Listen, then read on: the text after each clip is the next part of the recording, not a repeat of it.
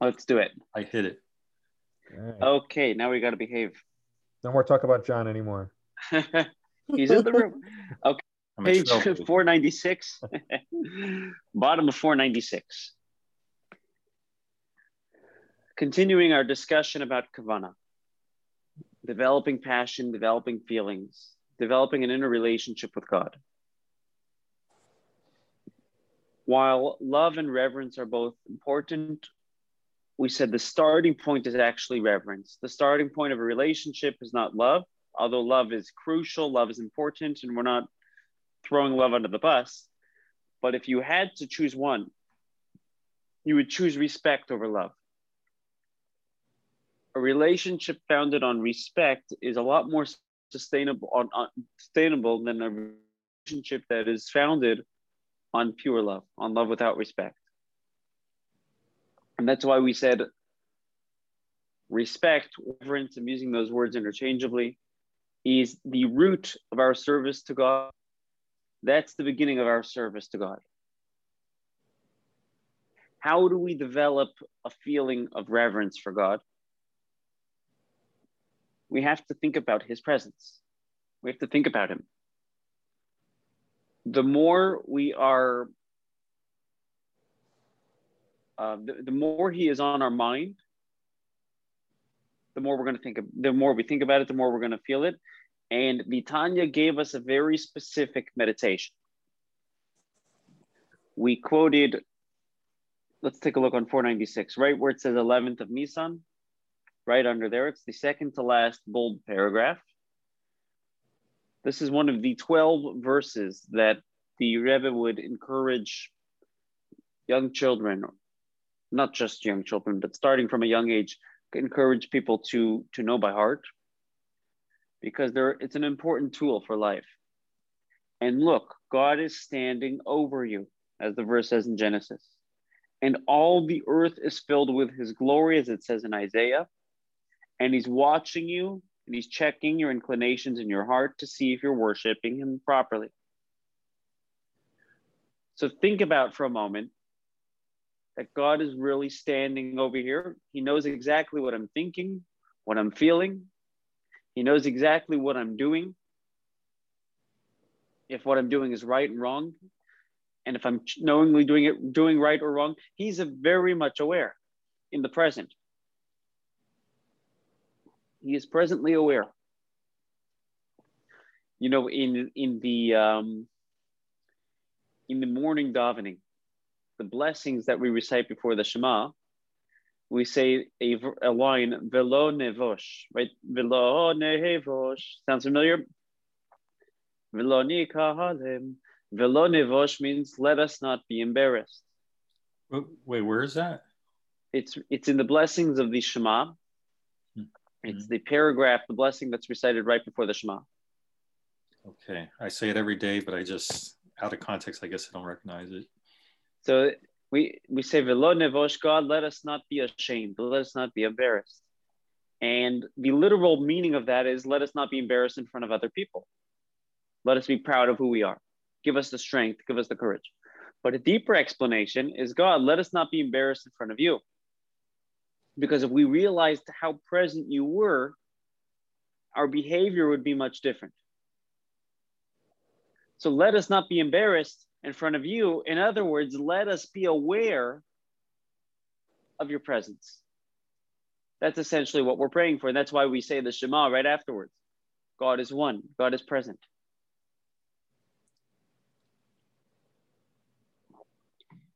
And if God is present, then take a look on 496, the next bold paragraph.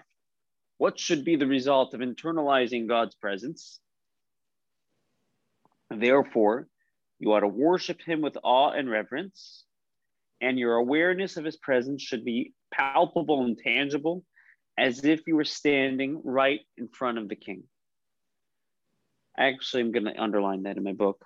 I like to underline things. In the Hebrew, ka'omed lifnei hamelech, as if you're standing right in front of the king.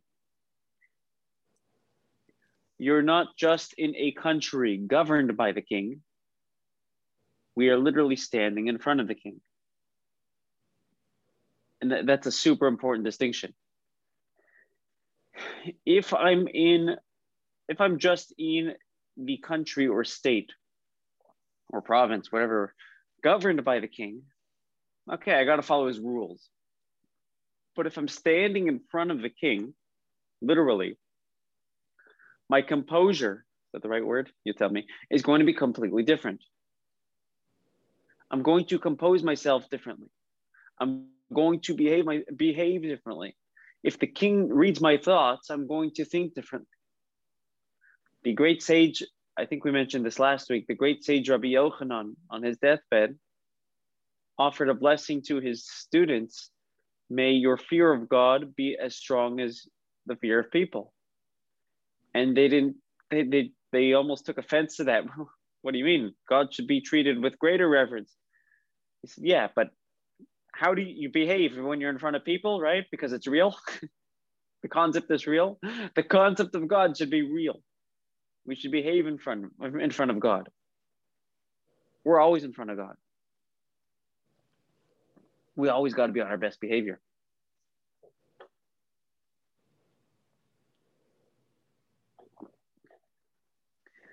The nuance here in the Tanya,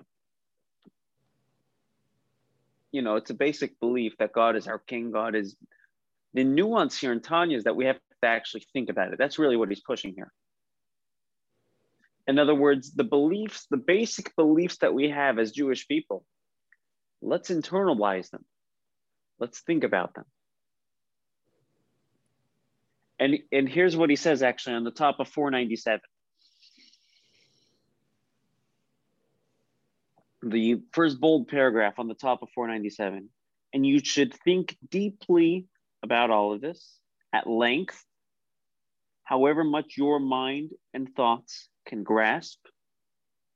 So that's going to vary from person to person and according to your time constraints, especially before studying Torah or doing a mitzvah, such as the daily worship of donning the talis and then the tefillin.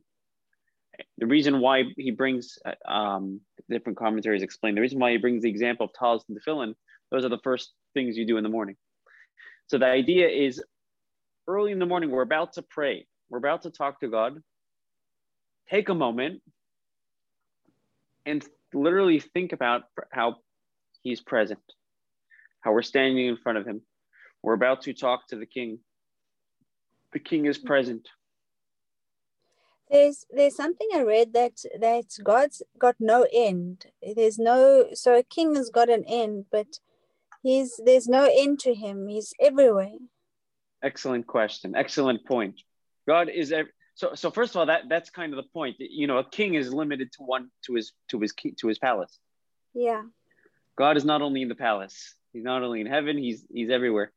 But it's true. We are limited to our ability to grasp him. I just had an experience that kind of brought this point home for me in a way. So I switched for a moment to look at my web browser. And for a moment, I forgot that you can all see me. And I was just reading whatever I was looking at on the web page. And then I saw that green light that reminds me that you're all looking at me. And I kind of thought, oh, I better behave well, not pick my nose or something. No, that's an excellent example. Imagine if we felt that God is we felt God's presence, we felt the eyes gazing at us, not, figuratively. Yeah. Who remembers the famous line in Pirkei Avot, Ethics of Our Fathers? Contemplate three things and you won't come to sin. Yeah. Right? There's the eye that sees, the ear that hears, and everything's being recorded. If we really felt that was real, and that wasn't just that's a good one. That's called the rabbi syndrome. Rabbis who have to constantly give classes and speak, they have a hard time studying and internalizing it. Oh, that's a good one. That's a good one. I'm going to write to it. But what he's suggesting here is that we actually take a moment before we daven and take that good insight that we enjoyed, and let's take a moment to actually internalize it. And I think we should actually do this for homework. I rarely assign homework to you guys. Besides for our readings, right? How do you know we would do it? integrity. God is watching. But tomorrow morning,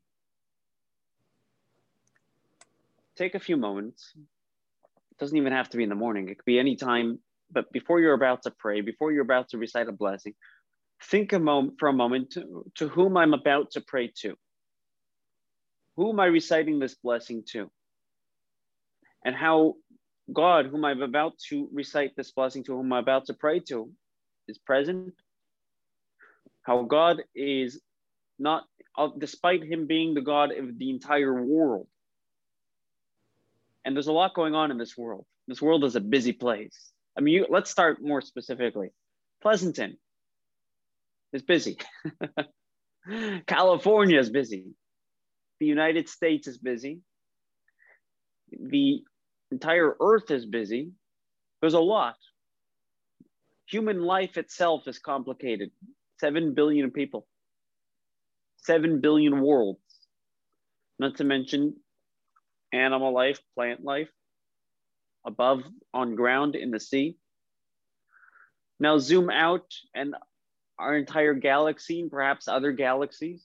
There's a lot of life that God sustains. Zoom out beyond our world. We spoke about the different spiritual worlds, the different spiritual states of awarenesses where the angels reside. Yet God takes special interest in you. God feels the need to hold you accountable, to hold me accountable, to hold each and every one of us accountable. So you just said something that just kind of like took off in my head for a second, which was, okay, the universe, whatever is out there in the universe. And when you think about Hashem and the Torah and the chosen people, and you think of the earth that Hashem created. And I can't say that I've heard too much discussion about what else is out there in the universe from the Jewish perspective. Now, the Torah would have you believe, I think, that everything else that might be out in the universe is not the Jewish people here on earth, and while there might be life out there that you were just alluding to, there is no substitute for the earth and the Jewish people that he gave his Torah to. Can you comment just a little bit about that? Okay, excellent question. Excellent question. I was interested in that too. That also made my hairs perk up. The bottom line is that all of existence centers around humanity. Now, you wouldn't think so, because you see people being led by their dogs, and their dogs aren't leading them. No, I'm kidding, but just teasing. There was some comedian who said that if you were an alien coming down from space onto Earth, and you see, who would you think the master is, and who do you think the Maybe George Carlin? Maybe. But the bottom line is all of existence centers around humanity. According to, actually, Maimonides writes this explicitly, and it's definitely up for debate in science, but this is what Maimonides maintains, that the sun orbits around the earth. The common belief, and I believe this was started by Galileo, was that the earth orbits around the sun, and that the sun is kind of the core of the universe, or at least of our galaxy, and that everything's orbiting around the sun. Maimonides maintained otherwise. Maimonides maintained that the earth is the core, and it's the sun that orbits around the earth, and the moon and everything else is orbiting around the earth. Bottom line, it's just a theory of relativity, kind of depends on where you're standing. But the implication, the deeper implication, is what is the center of existence?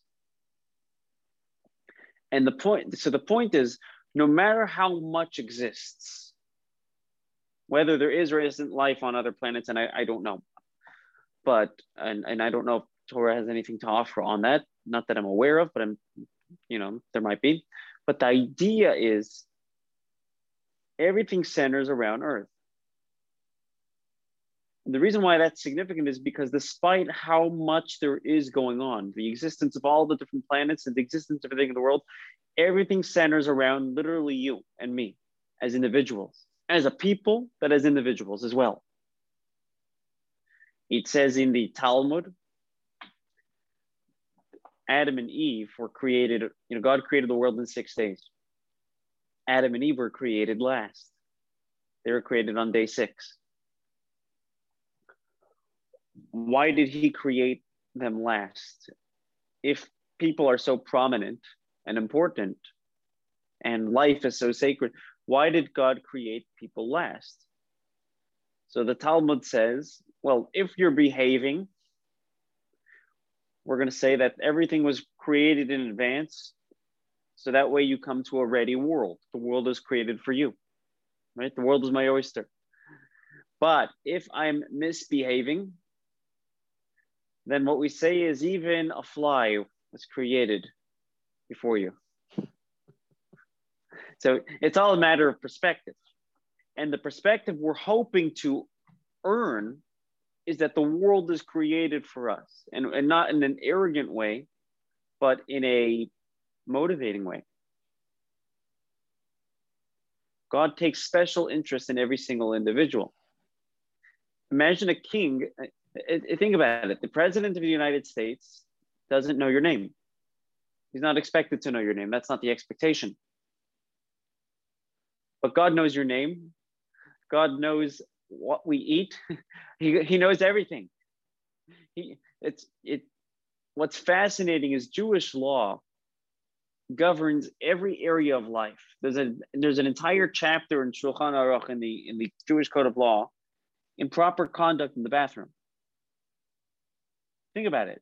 The king cares about how I go to the bathroom. That's crazy. He doesn't just care how I lead my religious life, how I lead my moral life. He doesn't just care that I'm a nice person. He cares how I go to the bathroom. Am I going to do it with dignity? And just remembering that on our mind reminds us how relevant God is, how present God is, and how much he really cares. And the challenge I'd like to suggest is we try to think about that even for 30 seconds, 20 seconds, to really picture the presence of God in our lives and the relevance of God in our lives. In last week's Torah portion, we read about the giving of the Torah on Mount Sinai. And we read the 10 commandments, which is a myth, by the way. It's 10 statements, not 10 commandments. 613 commandments, 10 statements. There's actually a debate. According to the Torah, it's 10 commandments. According to Mel Brooks, it's 15 commandments, right? And I love that line, but one question then, if it's the 10 statements, are they counted as part of the 613? Yeah, some of them. Some of them, okay. But you kind of have this this mathematical problem, right? Because if there's 613 commandments, but 10 of them are statements, that means there's only 603 commandments and 10 statements. Or there's 613 commandments and 10 statements. 10 of those were stated. Okay.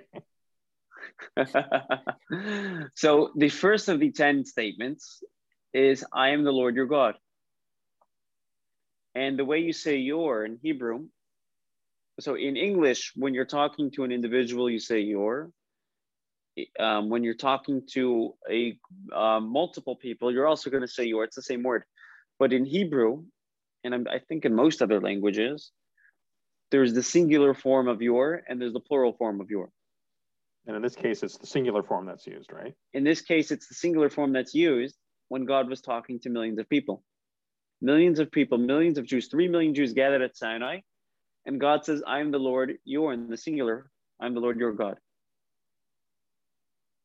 Because he is relevant and cares about every individual. We matter to God. To the point that, going back to the couple lines we quoted on the bottom of 496, he's watching you, he's checking your inclinations in your heart. He knows how we behave. He knows how we feel. He knows if we're trying to put in effort to care. Right? A mortal king cares if we pay our taxes. He doesn't care if we care about paying taxes. Most kings or most government officials aren't going to say, I need you to love paying taxes. I don't just need you to pay those taxes. I'm really glad that's the case. Really yeah, exactly. Well, unless you vote for them, right? but I think this is an important challenge. Going back to 497, thinking about this in the morning. Moda Ani is a great start. But before we pray, before we daven, taking 20 minutes, before we're about to do a mitzvah, taking 20 seconds to think about this, to compose ourselves so we can actually be more mindful. In the feeling that will be evoked will be a sense of reverence. In the 1700s, there was a Hasidic rabbi named Reb Nachum of Chernobyl. Heard of Reb Nachum of Chernobyl? Is that the Chernobyl that everybody thinks about? About to say, was that where the nuclear explosion was? Yeah, this was pre-nuke, but yeah, I think it's the same place. Reb Nachum of Chernobyl was a colleague of the author of the Tanya. His last name was Twersky, an ancestor to the recent Rabbi Dr. Twersky, I believe. I believe he's a direct descendant. And there's a lot of Hasidic lineage that came from Reb Nachum of Chernobyl. Reb Nachum of Chernobyl was a famed student of the Baal Shem Tov as well as the Maggid. And there's a lot of stories about him. There's a lot of teachings from him. He's quoted in Hayom Yom. He's quoted in other places as well. And one of the stories is that he was reciting Kiddush Friday night. And he picks up the Kiddush cup and he closes his eyes and he starts shaking. The wine spills. So it's okay, take two. Refills the wine, picks it up, composes himself, and he begins to tremble. The wine spills. Okay, let's try it a third time. Finally, the fourth time, he was able to get through Kiddush. And they asked him, Reb Nachum, what's going on? Why are you trembling? So he says, I pick up the Kiddush cup, and before I recite Kiddush, I take a few minutes to think about to whom I'm reciting the Kiddush. And I'm filled with a deep sense of reverence. Now, that's not necessarily the reaction that's going to happen to us, or that should happen to us, but the idea is to him, God was so present. He felt it. The wine literally spilled. Is that why every Friday all the rabbis that I know spill the wine all over the place? They put even a special cup. All my cousins, they all spill the wine. Like they let it run over. There is a custom for Havdalah also. There is a custom to overfill the cup because it's an overfilling cup of blessing. You want the blessings to overflow. Okay, so but it's also reverence and overflowing. I like it. We're all about overflowing blessing. Reb Nachum is with his passion, with his reverence, took it to a whole new level.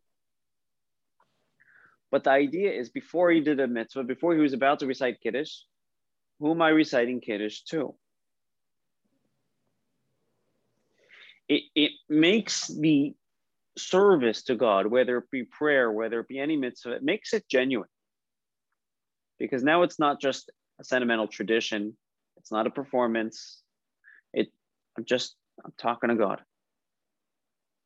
And obviously God is always present, but I want to be aware of that presence. God is doing his part. He's present. Our part is to be aware of that presence, as difficult as it is.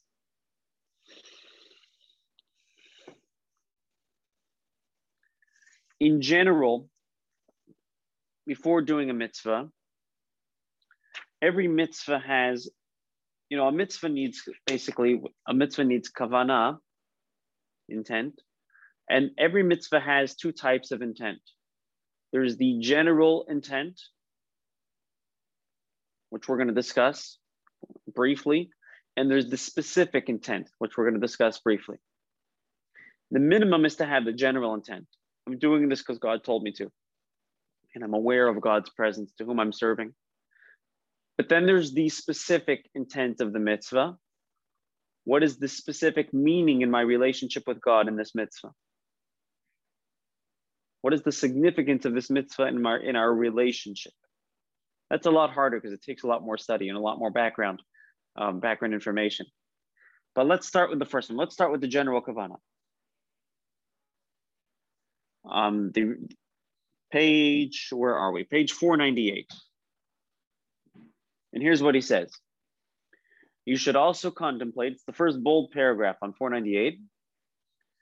You should also contemplate how the blessed infinite light which fills all worlds and transcends all worlds is the divine will expressed in an undiluted fashion in the Torah you are reading, in its texts and ideas, or in the tzitzit or tefillin you're putting on, and same thing with any other mitzvah. These are just examples. And by reading the Torah text, putting on the tzitzit or tefillin, or performing any other mitzvah, you pull upon yourself God's blessed light. When we study Torah, when we do a mitzvah, we're bringing God's light upon ourselves. Think about it this way.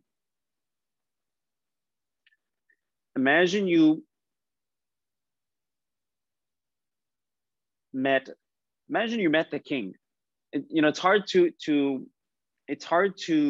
picture the idea of king because we don't have that concept. But any official that is treated with some degree of reverence, whether it be a governor or president of the United States, someone that you wouldn't necessarily just have casual conversation with, right? And picture whatever example works for you, whether it be a king, a president, a governor, maybe a celebrity, but somebody who you wouldn't necessarily just, hey, what's up, bro? Now you're talking to this individual, you're standing in front of them with this sense of, I guess, reverence, and they start sharing with you their personal opinion on life. They start sharing with you their personal values. Now that you have their values to think about,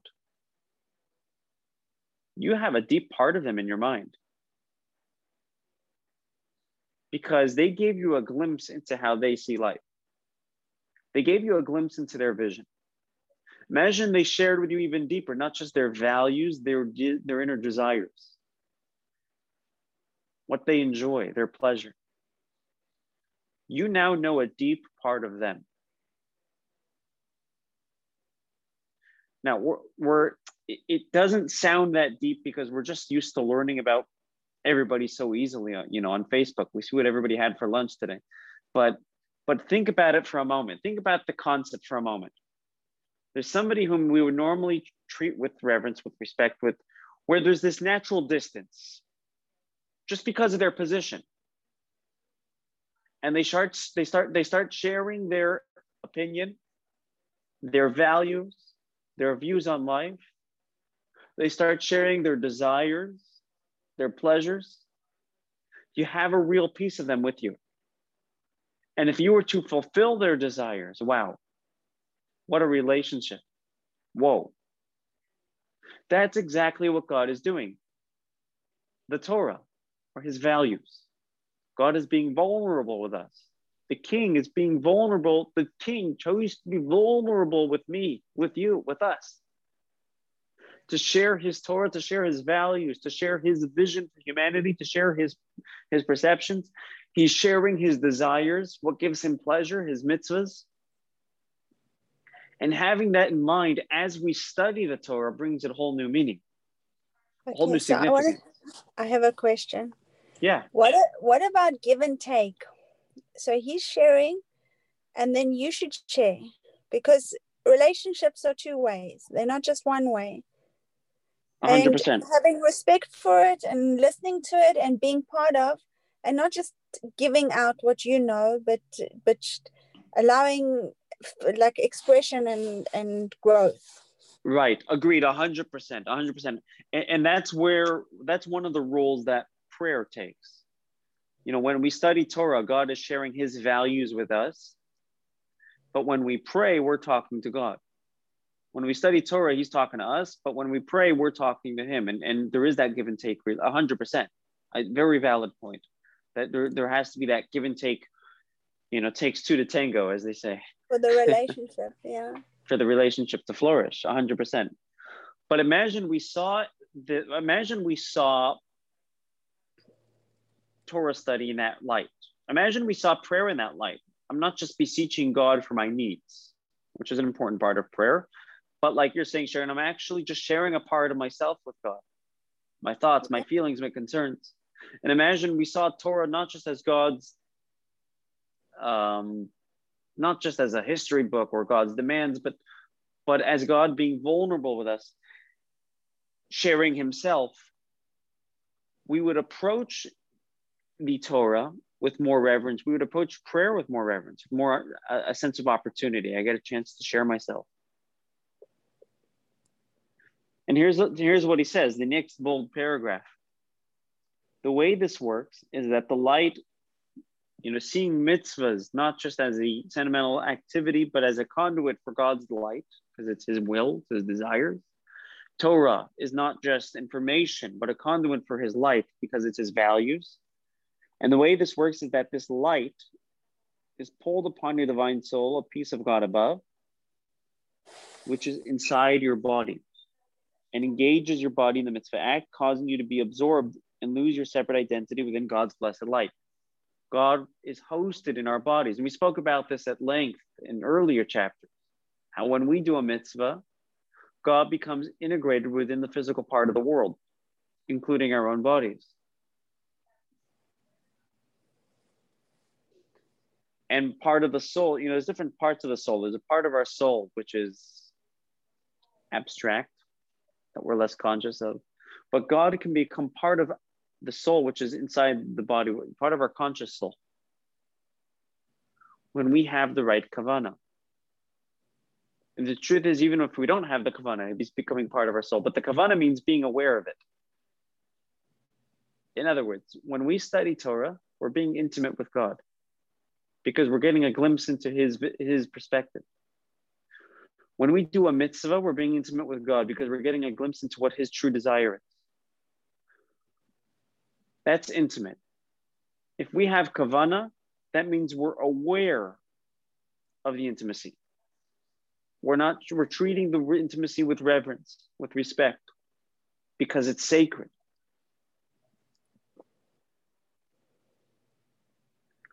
Make sense? Yeah. Okay. Then there's the more specific kavanah.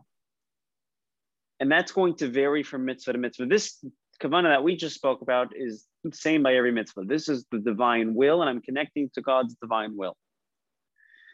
But then there's the specifics of every mitzvah. Every mitzvah has its own meaning, its own significance. For example, the meaning behind tefillin is connecting our heart and mind to God. The idea of a talis, surrounding ourselves with God. The meaning of Shabbos candles, illuminating our world with God. The meaning of taking challah, separating challah before making a batch of challah, making that blessing, is reminding that everything we have comes from God and we're giving a piece to it. So every mitzvah is going to have its own meaning. And that's going to require kind of learning more insight into each mitzvah. And that's called the specific kavanah. So there's two types of kavanah. There's the kavanah, the general kavanah, which means I'm internalizing that this is the divine will. There's the specific kavanah, learning more about the specific impact of that divine will on me.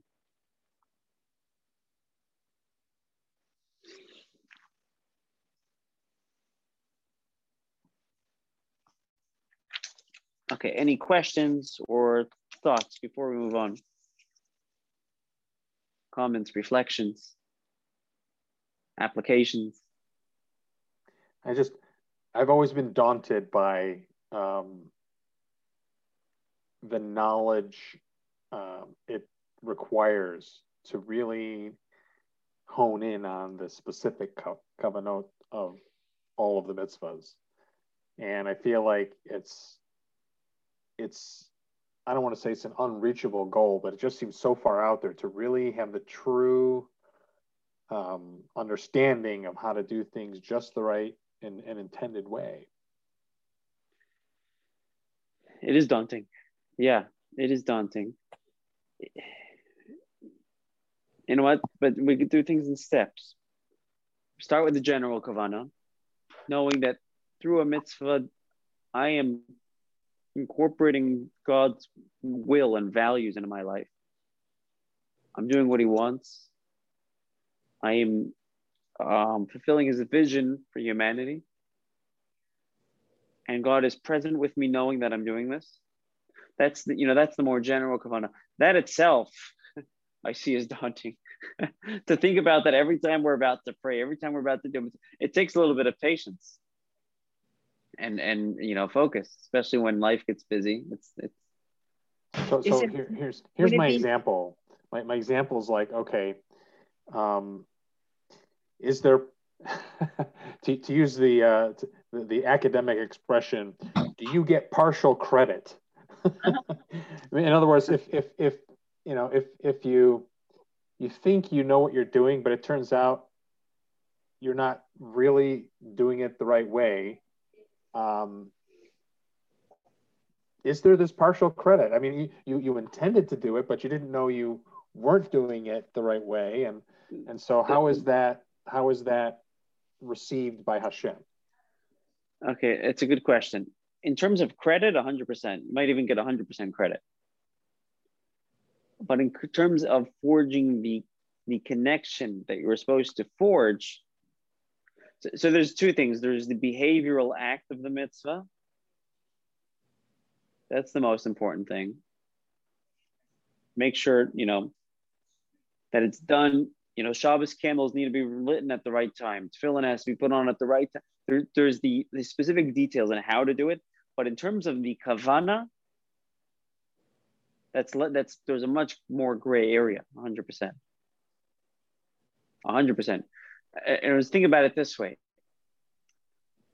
Moses gave charity, we give charity. Moses put on tefillin, we put on tefillin. Moses lit the Shabbos candles, we lit the Shabbos candles. And in terms of the behavioral act, there's not much difference between us and Moses. In terms of the kavana, the passion, the reverence, Moses perhaps experienced, our experience of the mitzvah is not going to be the same because we're not Moses. So it's in that sense, it's a work in process. It's a growth. There's a concept of quality versus quantity. So the kavanah makes it quality. And to Right. make something, so if you're doing the mitzvahs, but maybe if you concentrate on one at a specific time and you neglect one or two a little bit, but you just do them anyway, then will it be badly looked at because there's a time constraint? No, you're doing what you can. And actually, in the next part of the chapter, take a look on 501, where it says section 6 in the bottom, all the way at the bottom of the page. Here's actually what he says. Let's say we're limited human beings. How much kavana do I have time for already? How much resources do I have already? So he says, let's say you tried and you didn't succeed. So he says you might be more successful than you actually think you are. Because take a look on the bottom of the page. And I think this will answer your question. You tell me if it doesn't though. And then, even if after contemplating all of this doesn't result in a feeling of awe and trepidation, next page, 502. So even if I'm thinking about the relevance of God, I'm thinking about his impact in my life, his presence in my life through doing a mitzvah, and I'm supposed to feel it, but I don't. Right? I don't have a feeling that actually coming upon your heart. I don't have an emotional feeling.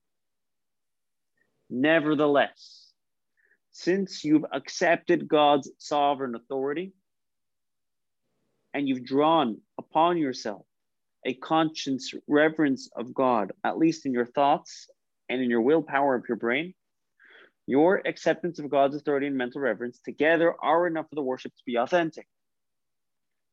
What Tanya soon refers to as full service. In other words, even if I am not feeling it, I made a decision in my mind that I am serving God. And I've thought about God, and I've thought about God's presence, and I'm trying to be aware of his presence. The fact that I'm not feeling it doesn't mean I'm not serving him anymore. It's just a problem with my feelings. Okay, so I'm limited, I'm deficient in one way or another, but I'm still serving him now. It's still considered to be a legitimate kavana. Take a look at the next bold paragraph, because I found this couple of words mind altering. The next bold paragraph in the middle of the page. And even though you don't feel it palpably in your heart, this mental acceptance of God's authority is without a doubt authentic. A relationship can be authentic even though I don't feel it. Because all of Israel have in their inherent soul disposition, not to be insubordinate to the blessed holy King. If I make a decision, I think about God, and I decide this is whom I am serving, and I develop that interconnection, and I happen not to feel it in my heart, that doesn't take away from its authenticity. It's still real.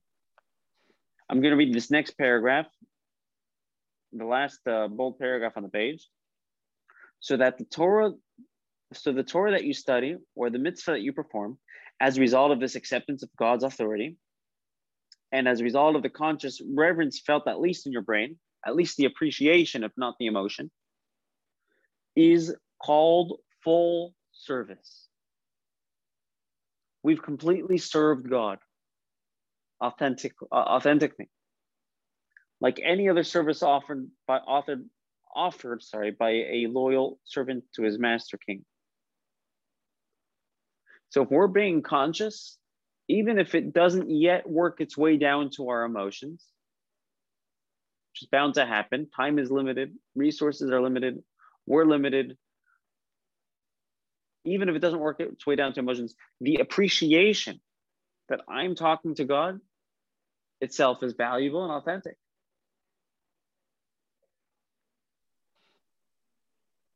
Okay, so now that I understood everything you just said, which was not my actual problem that I was trying to address. Okay. Let me present the problem by example. All right. So you're supposed to say Shema by a certain time of the morning every day. And let's say we're coming upon the clocks due to daylight savings time, and you change your clock a week early, and you still refer to the same tables, and now you got it wrong for an entire week. And yet you had 100% kavanah every time you recited the Shema, but you did it too late for an entire week. All right. So now, it was fully in your heart. You fully felt connected to Hashem, but you did it at the wrong time for an entire week. What happens there? Do you have this? Was there truly no connection with Hashem because you did it too late, even though you didn't realize you were doing it too late? I mean, that's where I'm getting. It's like there's so many details in how to do something right, and if you don't get it right, but you still have that full-hearted feeling and connection with Hashem, that's where I struggle, because the devil's in the details, they say, right? But there's truth, right? So if you get it wrong, but you fully had the kavana, then what? That's a tough question. That's a very tough question. That's a very tough question. Well, in that case, where did the time determination come from? I mean, the Shema is from the Torah, and we know that we have to say it from the Torah, but when it says, like today in Mountain House, I think the last time you could say Shema was 9:39 a.m. Where does that come from? Is that rabbinic? Right. No, that's considered biblical. It's derived actually from the verse. One of the verses in the Shema implies that it has to be by a certain time. But that's just one example, right? I mean, but that's an example. But you can think of you'll have 100 it with examples everything. like that, right? You'll have it with tefillin. If the tefillin were a little bit off center, or if you'll have it with everything. Wait a second. That's a problem 100%. if they're a little off center, not exactly centered. No, if it's off center. So there's the. So is Hashem wanting perfection when it comes to everything that we do? I mean, is it so specific that it's the intent, the kavana, the actual mitzvah itself? It doesn't hold as much water as the perfection that surrounds it, or is it specific to certain mitzvahs? And what do those of us with OCD do? One of the examples I relate to is, occasionally when I'm sending an email, let's say to the JLI group, I just sent an email tonight to the JLI group, and I get back 2 or 3 emails that say, wrong address, it won't go through. You ever get those automatic replies from Gmail, wrong address, it won't go through. Mailer Damon. Right, you're right.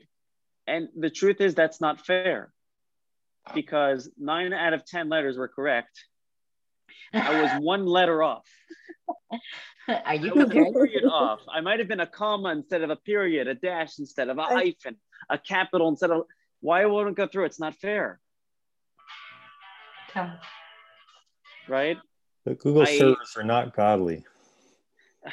But the idea is the concept is something we actually do relate to details quite well in other areas of our lives. We are as humans, we are so detail oriented, right? Yeah. You call a phone number and you're 1 number off. It was hard enough to memorize the number. I finally got it. And I'm 1 number off and I call the wrong person. We are detail oriented. How could you be 1 number off these days? It's in your address book. Your phone, right? So you know what? Yeah. Thank God with technology, things have become easier. But it's the same thing in our relationship with God as well. With the phone calls, you'll never get through if you get the wrong number. But with I think with the thing, if it's a little skewed, there's something called beetle. That it's just, you're doing most of it right, and there's one little thing that's just off, and you didn't know about it, so you kind of got to ignore it and just keep going until you get it right. So sometimes, let's say a website. Sometimes there's flexibility with a website. If you don't have the exact website, you put it in the search engine on Google, and it's going to come up. Yeah. You'll get there. So it is going to depend. Certain things might have more flexibility. These are things we relate to on a daily basis, where there's certain things that are more black and white. There's certain things that, okay, you're good enough. You did it. You got there. You got where you needed to go. Actually, I have a good example of this. A couple of weeks ago, so there's a brewery I really like. They make a beer called Pliny the Younger, and they release it once a year. But because of COVID, they had a special thing this year where they were going to ship it out. And but you had to order at exactly 11 a.m. and only 5,000 orders would be accepted. Sold out in 4 minutes. Well, when I Googled, like you just said, Google, it should, correct things for you. Turned out the Google search result had a typo. I didn't know that. No. So I thought, I guess the site's down, so many people. So I didn't get to order. I even post about this on Facebook. I got my beer. You know how I got my beer? Because when I left the Minion yesterday, Judy Lawrence, she knew I liked that beer and she saw my Facebook post. So wow. she gave me one from her shipment that she had ordered for her daughter. So that's very kind. I think there can be analogy made that if you miss the time, there's still some forgiveness that somehow comes back. Forgiveness, 100%. In terms of accountability and forgiveness, and it's not like God says, I have hard feelings, you made a mistake. In terms of forgiveness, for sure.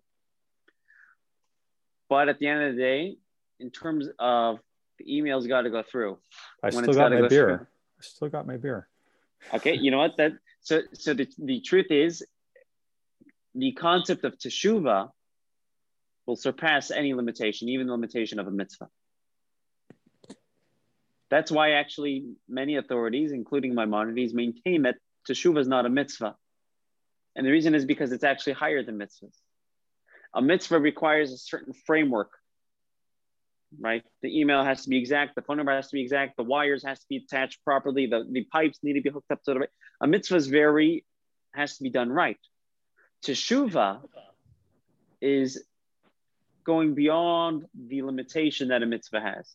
And to put it, to word it this way, a mitzvah is God's will. Teshuvah connects us to God who has the will. Does that make sense? So, yeah. So I guess this relates in many ways to other discussions that we've had that, you're, when you do teshuvah, sometimes it becomes even greater than in importance than the misdeed or whatever it is you were doing that was improper. The teshuvah creates an even stronger connection with Hashem. Exactly. And I guess in this example that I gave, as soon as you realize that you're on the wrong clock per se, and you start doing it and within the correct time frame, and you speak with Hashem about how sorry you were for this last week where you got the clock wrong and blah blah blah blah blah. That is in itself, teshuvah for having gotten it wrong, and makes up for that. Right. Yes? Right.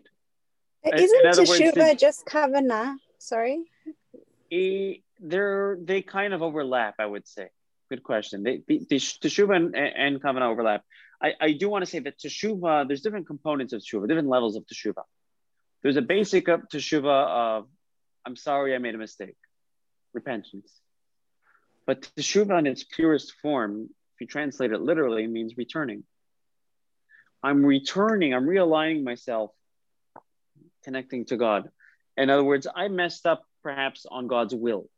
This could be neglecting to do a mitzvah properly. It could be transgressing a prohibition, but I messed up in God's will. And what teshuvah does says, well, wait a minute. You have a relationship with God. So although his will and you, although you're not connecting through his will, we have to take a more direct channel. Let's connect to him. It's a more pure relationship. And does this apply even to something that was purely accidental, like having missed the clock change kind of thing? Yeah, no, for sure. It will be easier in that case. I was going to say, because typically you associate teshuvah with something that feels intentionally, there's some intention behind what you were, well, I don't know, lapse of judgment, call it what you want. But whereas the turning a clock back by a week or something, that's right. Purely accidental, completely unintentional. Mistakes happen, and that's Sorry, real quick, should I still be recording? Good question. Depends how deep we want to go. It's up to everybody. You didn't say that's my story and I'm sticking with it yet. So that's my story and I'm sticking to it. I didn't mean to dominate. No, seriously, should I stop? No. Yeah. Well, if there's more to talk about, we should continue. No. This is pretty much it. But I think what you raised is an important subject. Wait. Let me just clarify. So stop recording? Sure. Okay. Well, I'm stopping. Then you can say whatever you want.